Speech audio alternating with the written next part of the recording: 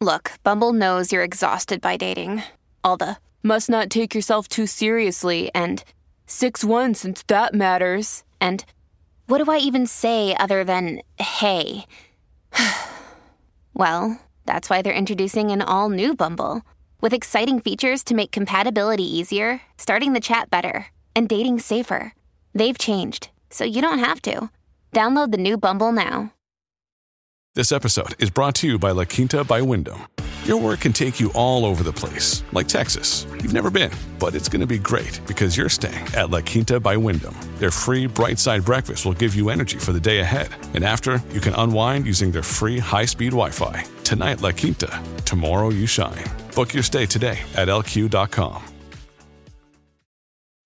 When you need mealtime inspiration, it's worth shopping Kroger, where you'll find over 30,000 mouth-watering choices that excite your inner foodie. And no matter what tasty choice you make, you'll enjoy our everyday low prices, plus extra ways to save, like digital coupons worth over $600 each week. You can also save up to $1 off per gallon at the pump with fuel points. More savings and more inspiring flavors make shopping Kroger worth it every time. Kroger, fresh for everyone. Fuel restrictions apply.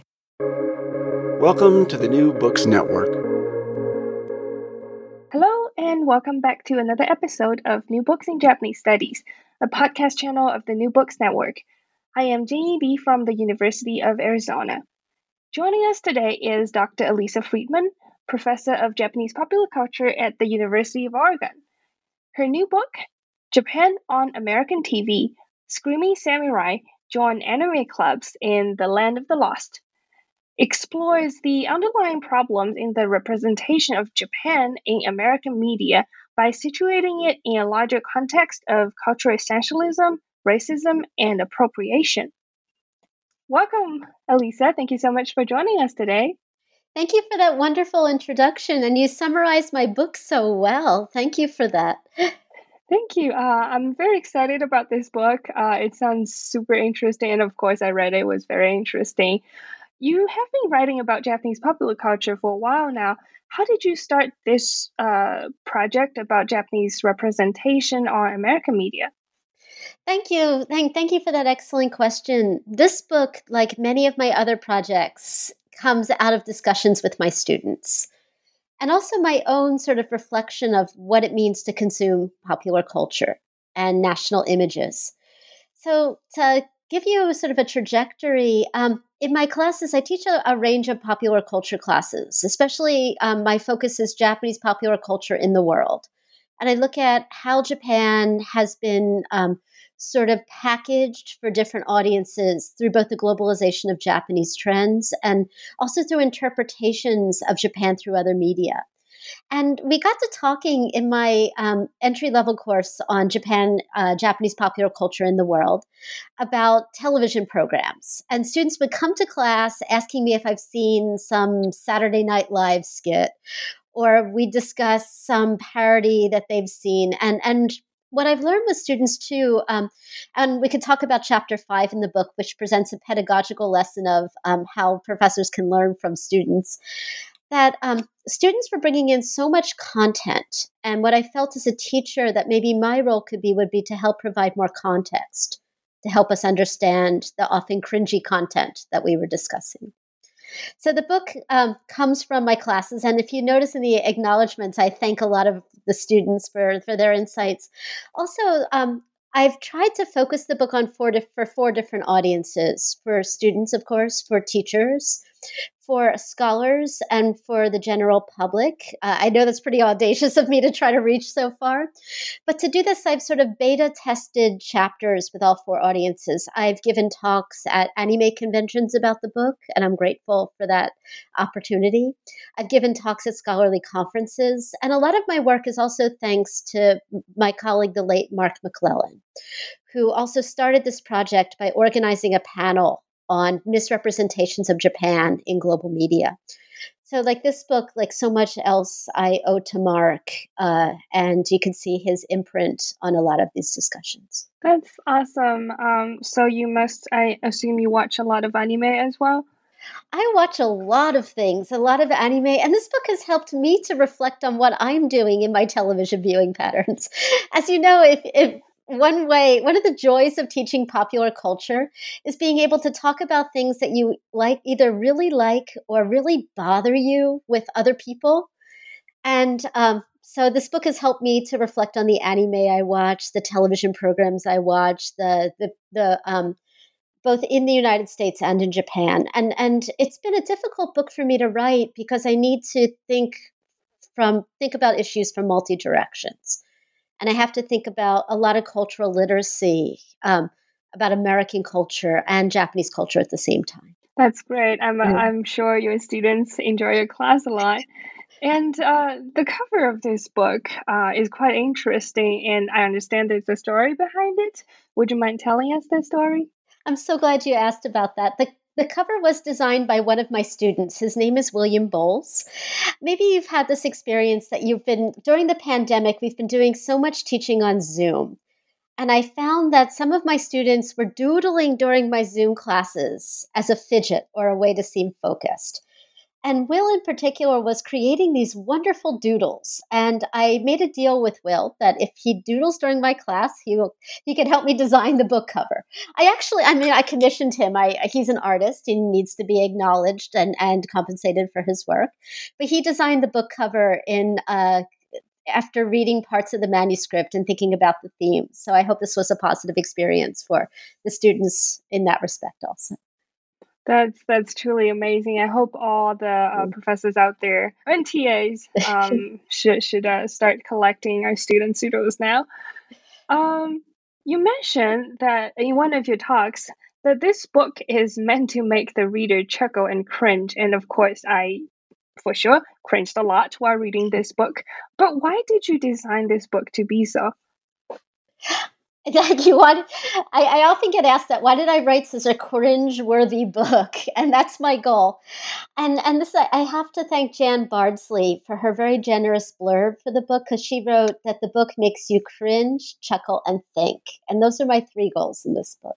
And also, I thank Anne Allison and Bill Tsutsui for their wonderful comments on the book. But why cringe? Because I think when we begin to think about, and a lot of this media is cringeworthy because it comes out of a lot of discourses about Orientalism, for example. Then one of the main points of my book is television as being America's, if not the world's, most prevalent and accessible form of popular culture. How does television reflect dominant discourses about nation and also about other facets like gender also? But a lot of this material is so cringy because it comes out of a history from the 1950s through now of how America has negotiated general fears and frustrations and fascinations with Japan and changing relationships between Japan and the United States. So in the early chapters, we see, for example, these horrible racist stereotypes that come out of wartime propaganda being recirculated on American children's cartoons, like Hanna-Barbera cartoons. Not just racist against Japan, these cartoons are very racist, and it makes us cringe when we watch a lot of Bugs Bunny cartoons right now, for example. But in particular, dealing with Japan, looking at how Japan was being negotiated and packaged and thought of in different ways, from the racist stereotype of Japanese men with buck teeth, round glasses, pig-like noses, saying awful racist slurs, to sort of sexualization of and desexualization of Japanese women on American television. So I think one reason the book is cringy is because this television's cringy. Another reason I think, and I when we watch something and cringe, it helps to ask what makes us cringe. And I hope this book gives us, in Bill Tsutsuy's evaluation of the book, a toolbox of tools that we can use to sort of as scalpels to sort of dissect and analyze the components of television. And the book is more about, I look closely at the content of television. I wasn't able to, of course, get sort of viewer surveys from the 1950s to see how children in, for example, in Arizona in 1955 were watching Pixie Dixie and Mr. Jinx. But in looking closely at the text, at the programs themselves, and looking at the diegesis, how things are portrayed on screen, the script writing, the production. we can learn how these portraits all come together. And that whole process, too, is very cringy because we learn certain prejudices, sexism within the industry itself also. So long-winded answer to your cringiness. I take responsibility for writing a cringy book, but I owe the responsibility to back at the television producers for producing such cringy content.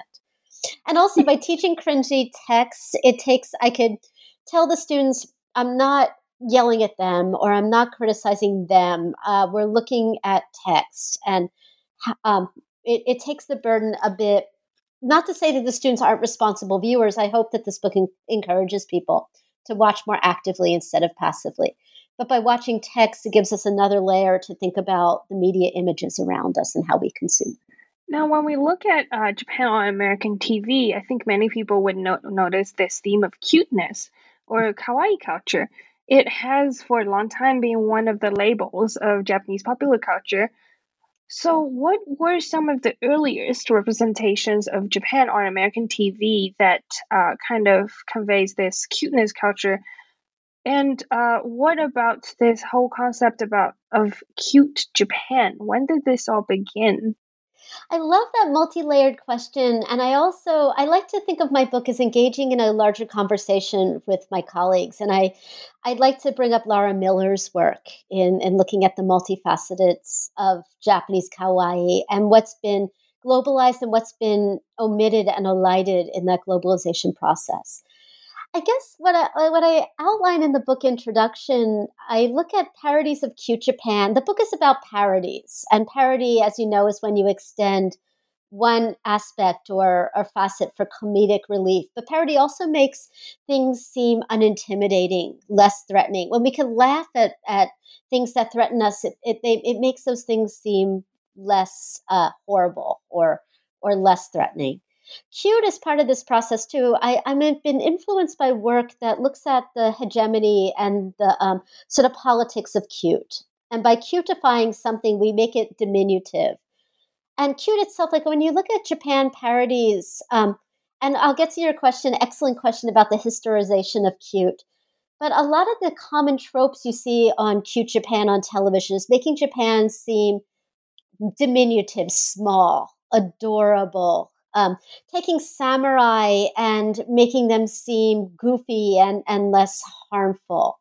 Taking sort of representations of Japanese cultural artifacts, of architecture, making them colorful and bright and immediately recognizable.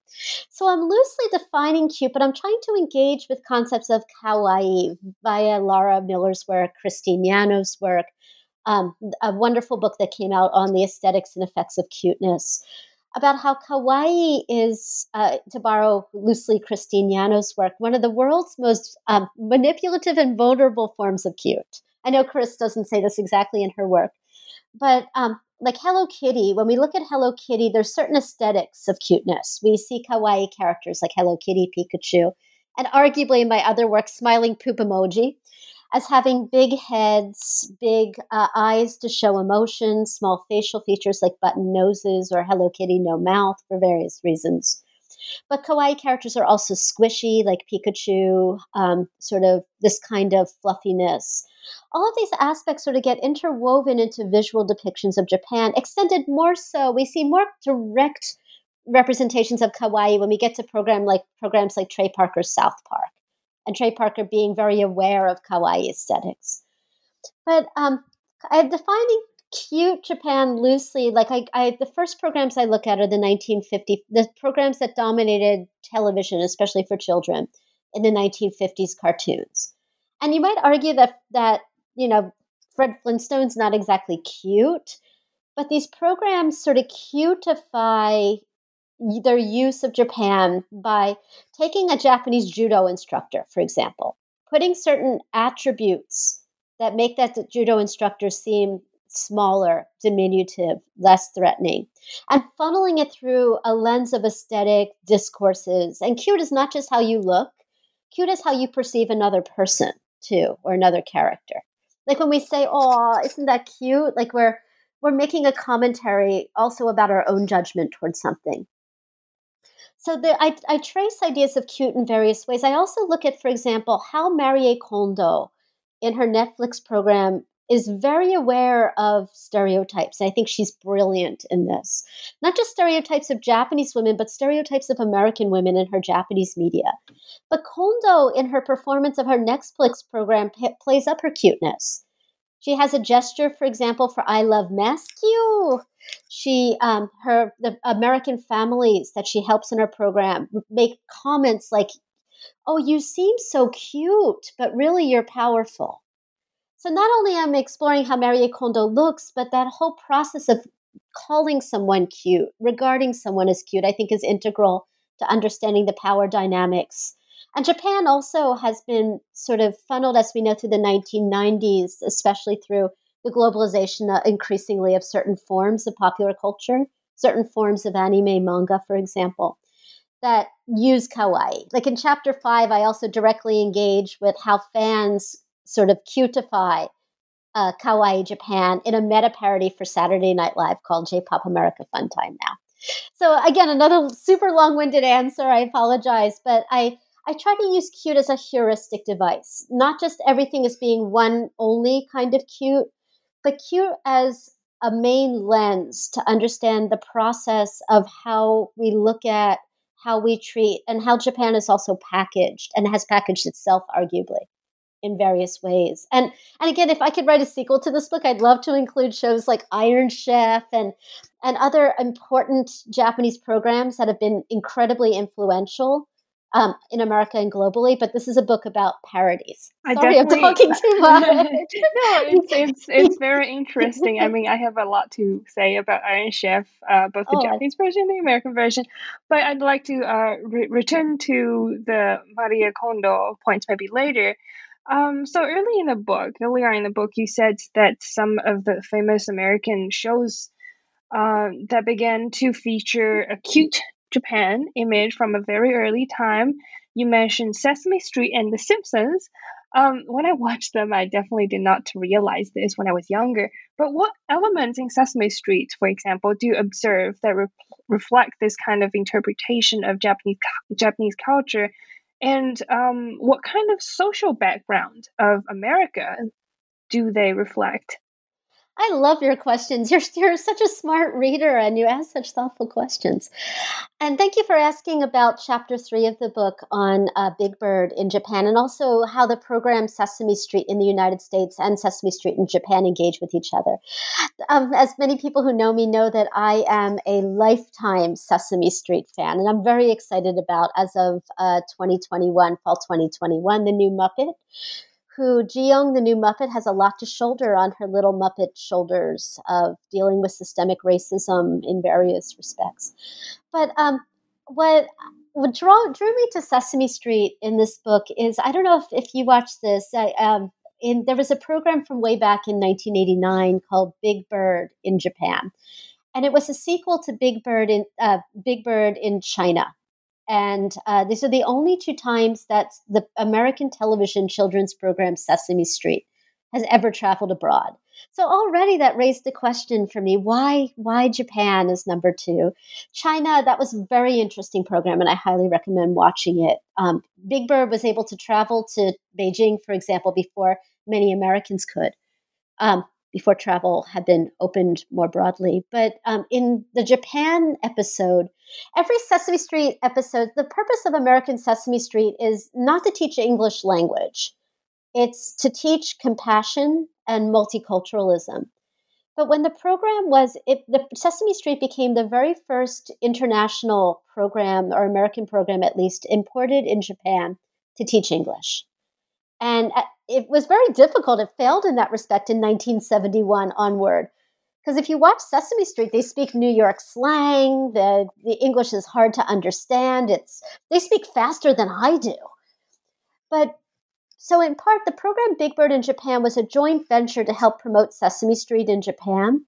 But it was also a joint venture to expand upon. It was produced at a time in the United States in the 1980s of a time of Japan bashing, to borrow a term now, this anti-Japan hate that was going on in Japan, the fears of Japan's economic power buying up American properties like movie studios and important buildings.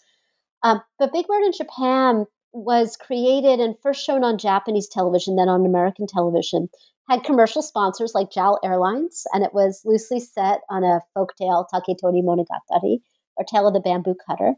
But it's cute in the way that Sesame Street is cute. It uses sort of cute Muppets, for example. And you could argue Big Bird is not kawaii, but Big Bird needs to be accessible in the way that cute things are to children. Like, an aside, when Cookie Monster was first created in the 1960s, Cookie Monster had fangs, which was not cute and scared children. So the fangs had to disappear.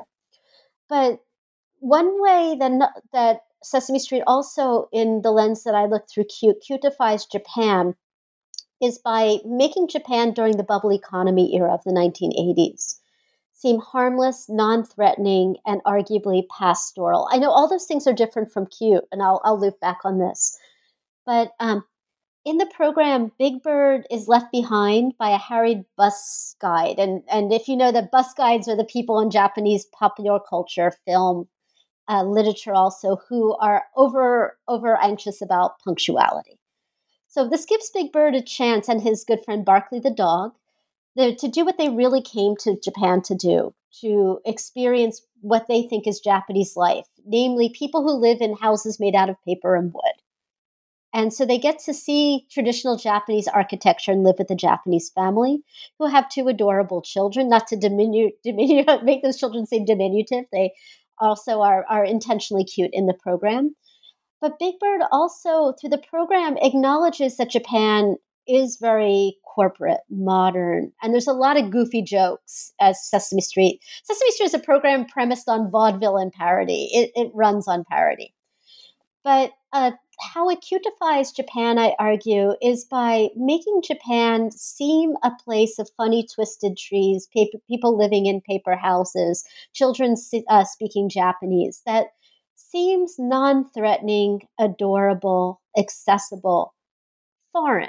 The kind of place that you would want to visit and say, aw, rather than the kind of place that you would see in Newsweek magazine on the cover saying, Sony buys Columbia, Matsushita, all these inroads, people, car companies building up, opening factories in Ohio and elsewhere. So again, cute works on multi-layers, both in the content and the form of the program and the characters, but also in the way that national countries, especially Japan in this case, is seen in this power hierarchy with the United States. In all these programs, America's the victor.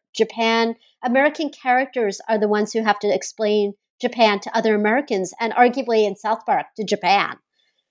So this idea of this sort of Japan that is packaged through this curatorial process based on hegemony.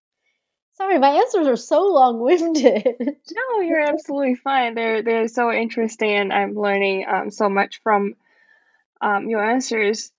Now that we mentioned America as the victor, I want to turn to one of the other themes that your book covered, which is the war. So war history is, of course, another important, theme or a commonly featured in some stereotypes when it comes to Japan or American TV. Works like The Simpsons or South Park that you just mentioned, they're commonly recognized for their references to political and social issues. So how do these shows portray Japan within their animated sitcom realm?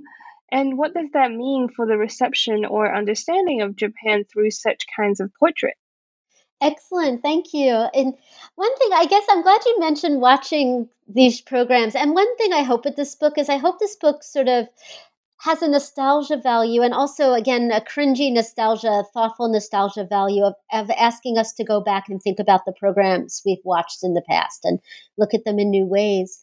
When I was watching programs like The Simpsons in Japan from the 1990s, or when you look at all the spin-offs of animated sitcoms made possible by the Simpsons, and the format of the animated sitcom was arguably set up in certain ways by the Flintstones in the 1960s, but then the media format, television format, lay dormant really until it was resuscitated by The Simpsons. But since The Simpsons, all these animated sitcoms all feature an episode in Japan. King of the Hill, Futurama, even Rick and Morty now, everything has Japan episodes. So how this chapter 4 started, I kept asking why. I mean, granted, The Simpsons have traveled to about at least 30 different countries, and they always return to Springfield, Oregon. I know other states have claimed Springfield, but it's Oregon. I'm sorry, I'm a bit biased. And Matt Groening has roots in Oregon. But this idea of sitcoms being set in Japan and engaging in Japan really also gives this kind of cutification. Like when you watch The Simpsons, like South Park, like King of the Hill, is a little bit different, but the jokes flow so quickly, it doesn't really give you, the viewer, time to stop and think. You keep laughing because the gags keep coming one after another. But there's so much Japan in The Simpsons, everything from making fun of 1990s trends like expensive Japanese prices for tourists or game shows to Miyazaki Hayao films when they began to globalize more.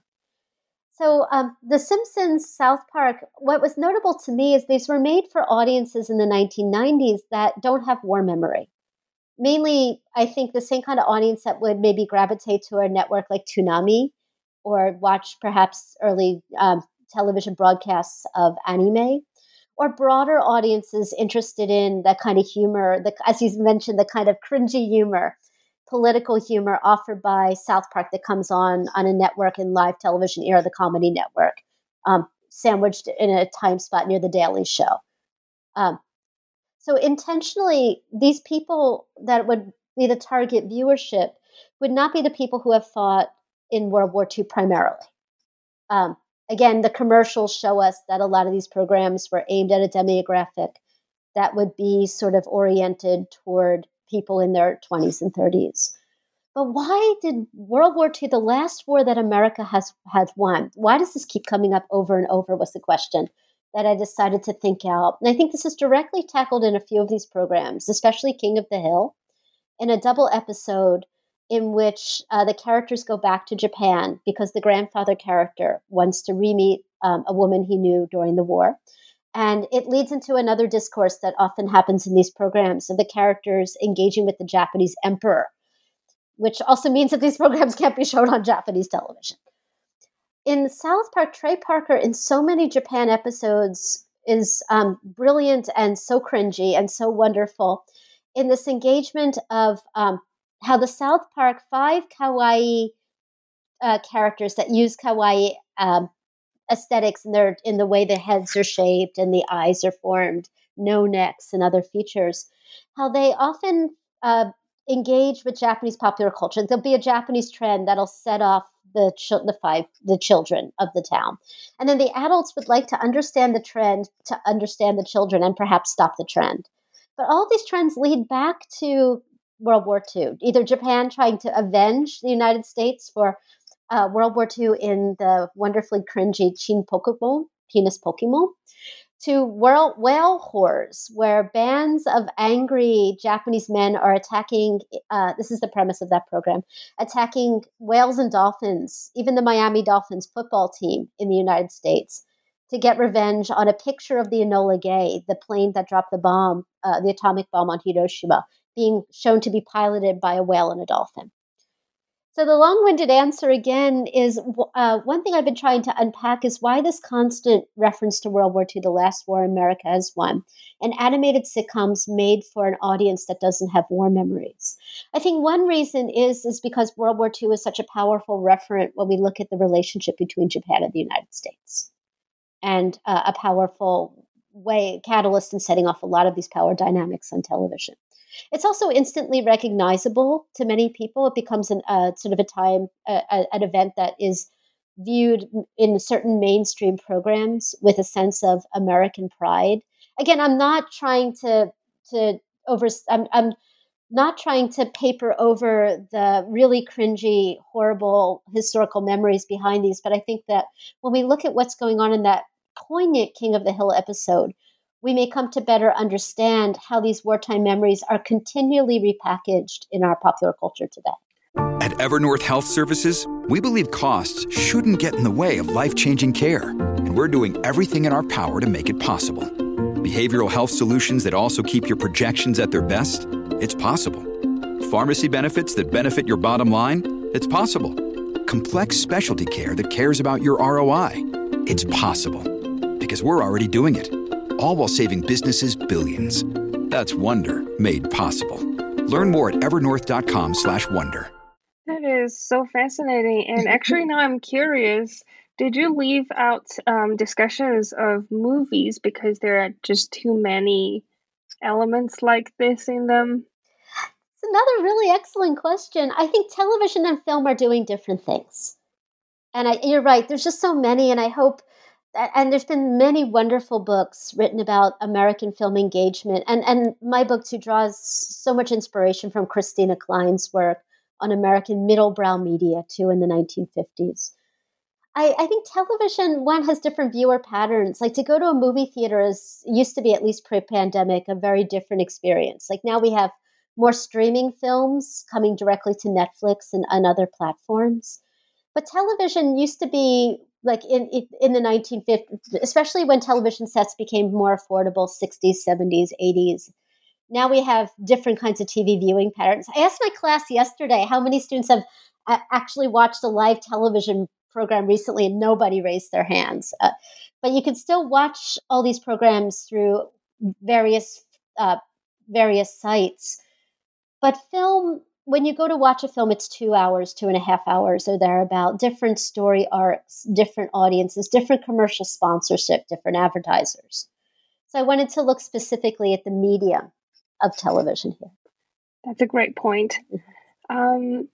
Now, one of the most common tropes that we see on these TV shows, and I guess sometimes in movies as well, is this Yamato Nadeshiko, or ideal Japanese women image.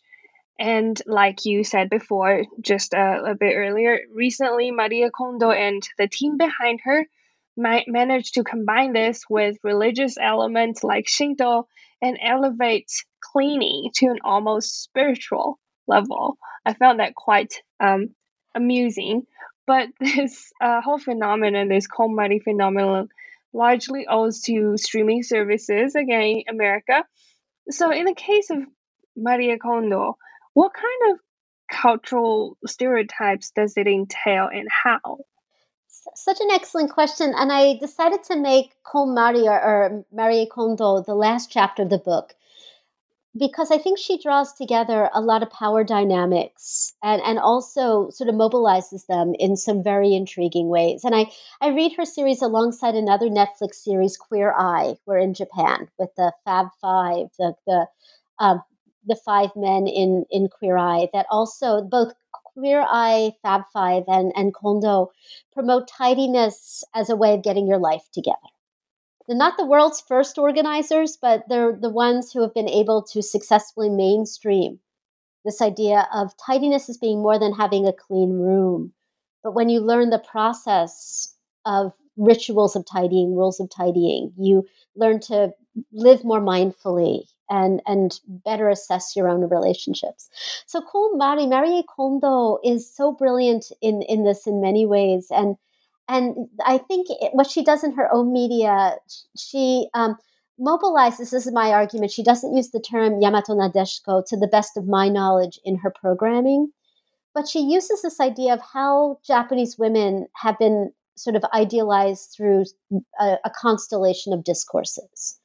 Like, for example, this idea of idealized Japanese woman being associated with domesticity, being a good wife and wise mother, being someone who is strong and competent but not boastful, being someone who is accessible and doesn't yell at you. Like I think part of Marie Kondo's success is because she doesn't yell at you like Gordon Ramsay style. She seems like the teacher we all want. She's encouraging, but yet she's strict.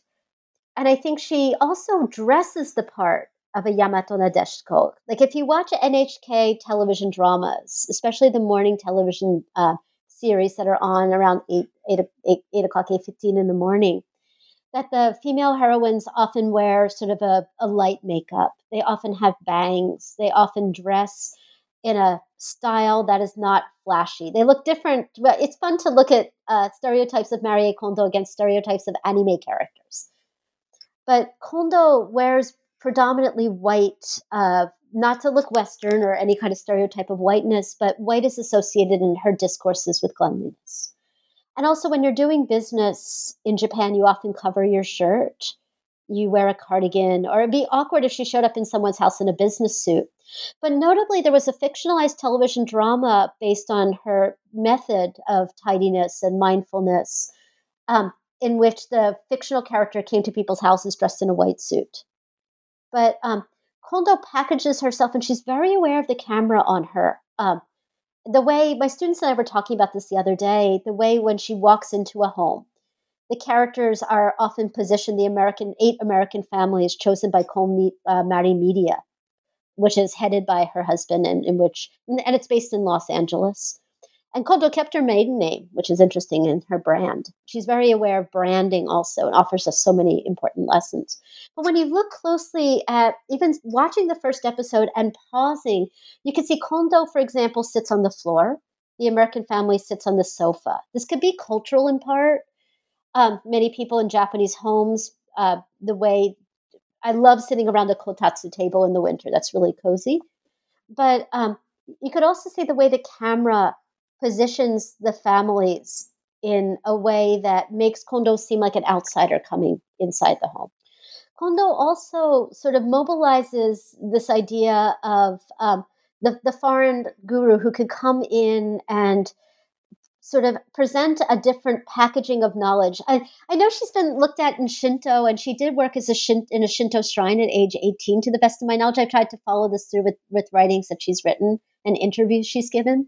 But I also think if you look at her website, there's so many interpretations of Zen in her goods. Like Kondo's not telling us to minimalize our belongings. She wants us to buy things and buy things from her. She's not telling us to own, she's telling us to own things more intentionally, but she'll sell us lots of things that we'll need to ask ourselves in a little bit if they give us joy, if we're going to keep them or not. But not to be snarky, I think what she's doing is very savvy, but she's looking at, in her American website, she sells a lot of things that she calls Japanese heritage items. And many of them are premised on sort of packaging of a certain kind of upscale, very shibui, very sort of sophisticated, fashionable, Zen-inspired, if you will, Japanese kind of popular culture that has been popular in certain subsets in the United States for a long time.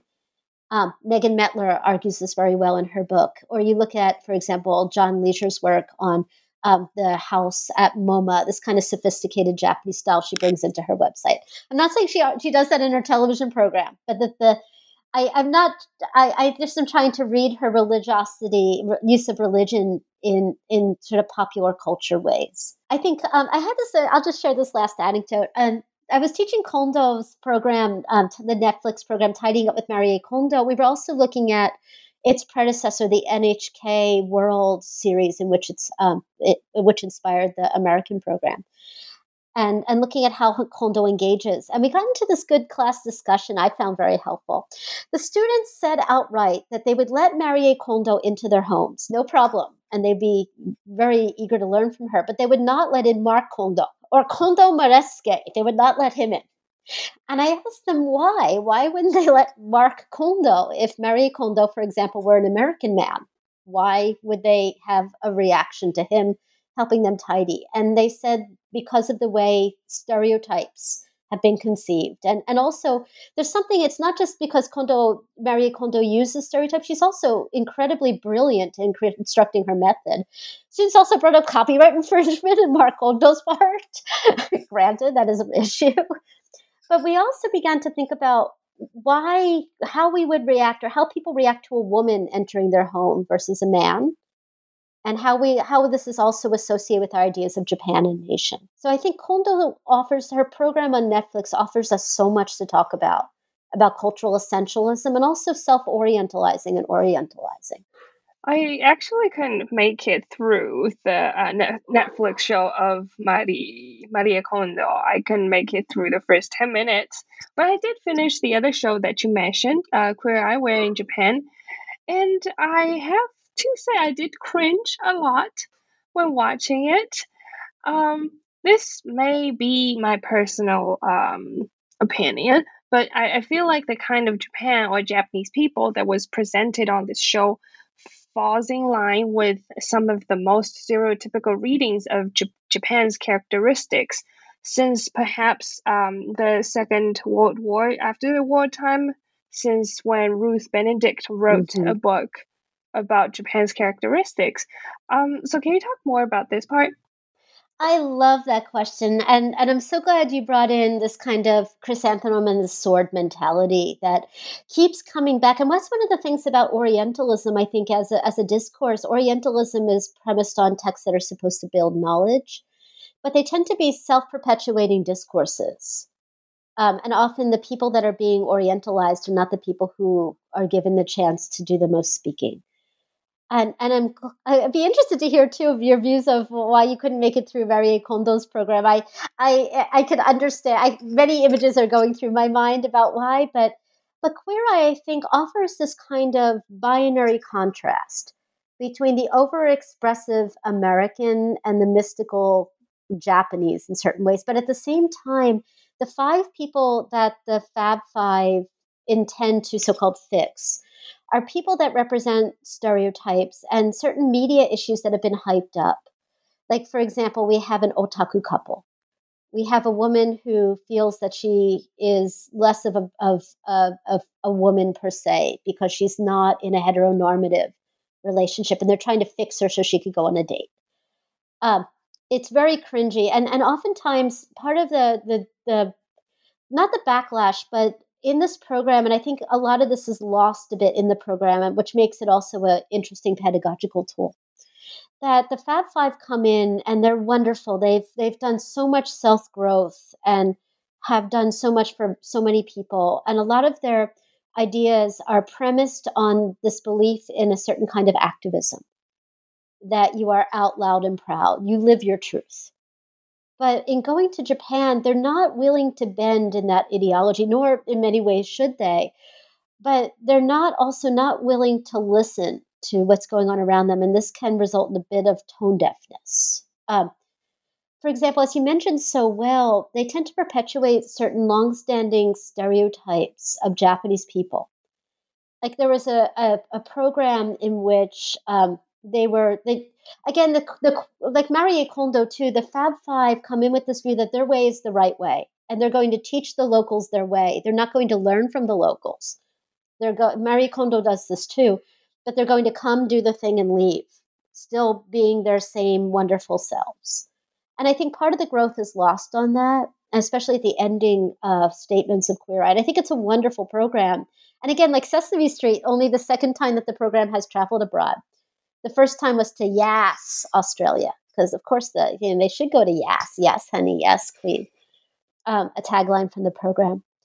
But as you mentioned so well, the self-perpetuating Orientalist views, if you will, and I'm not trying to bash the program. And again, in my book, I hope I don't show the television's wrong.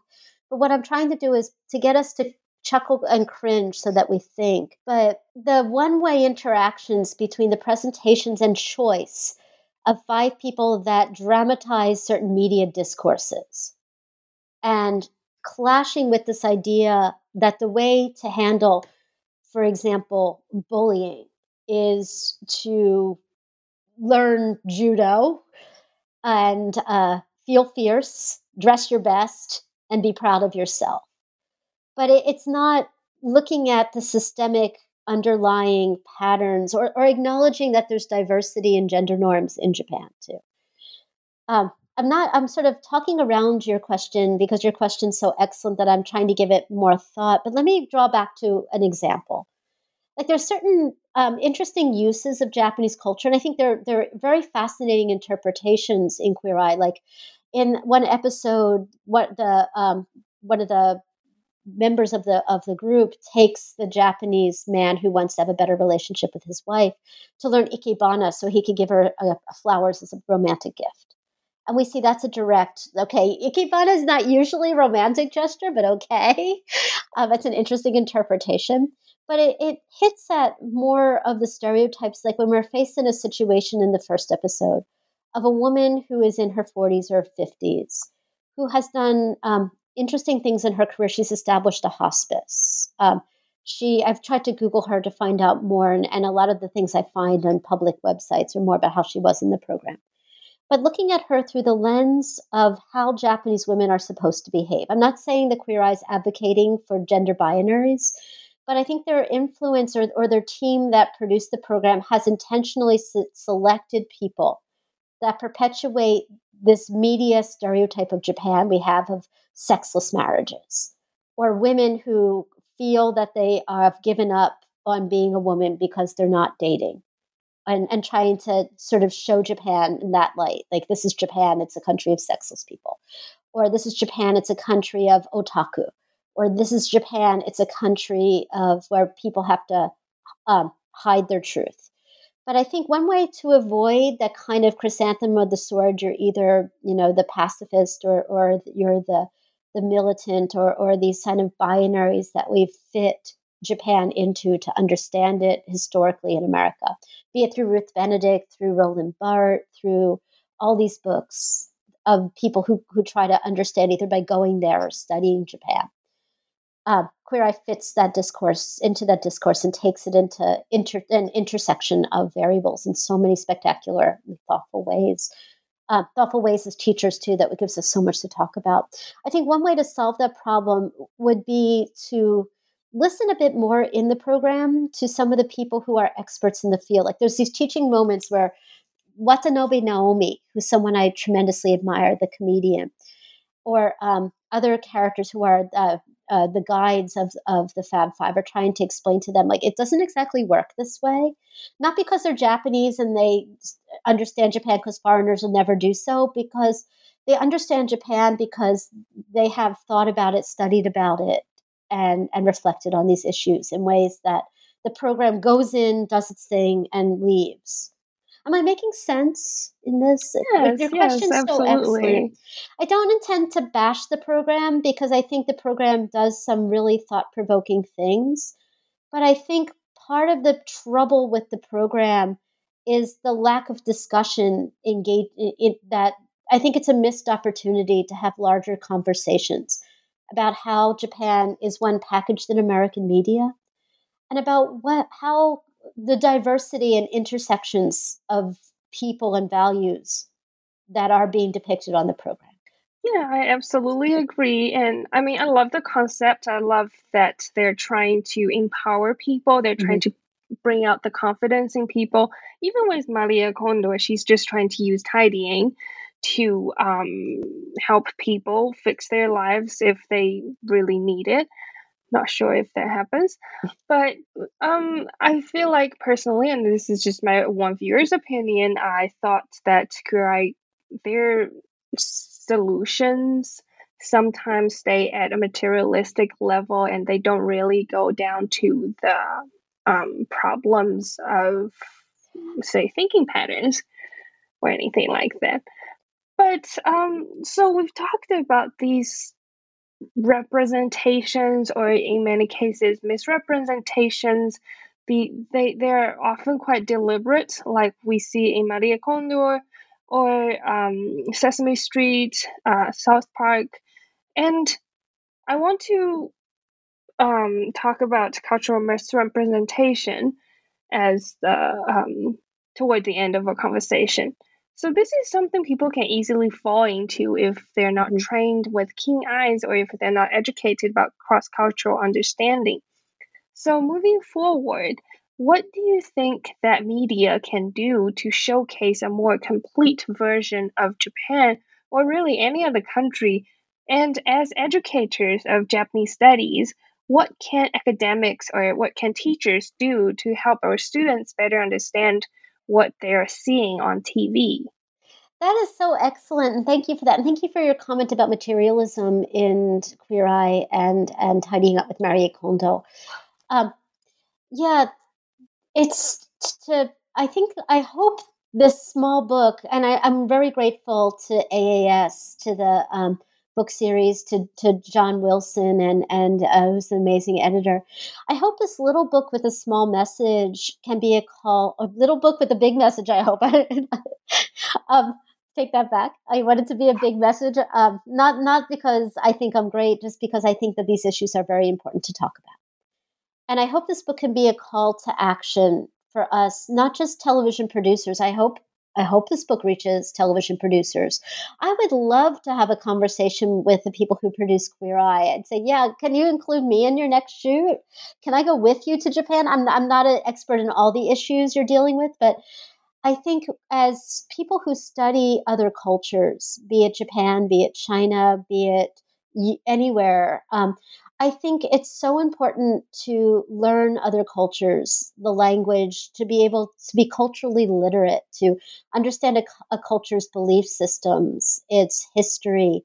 Because when you have that knowledge, it really helps you to have better communication, not just with that culture, but to be a better world citizen.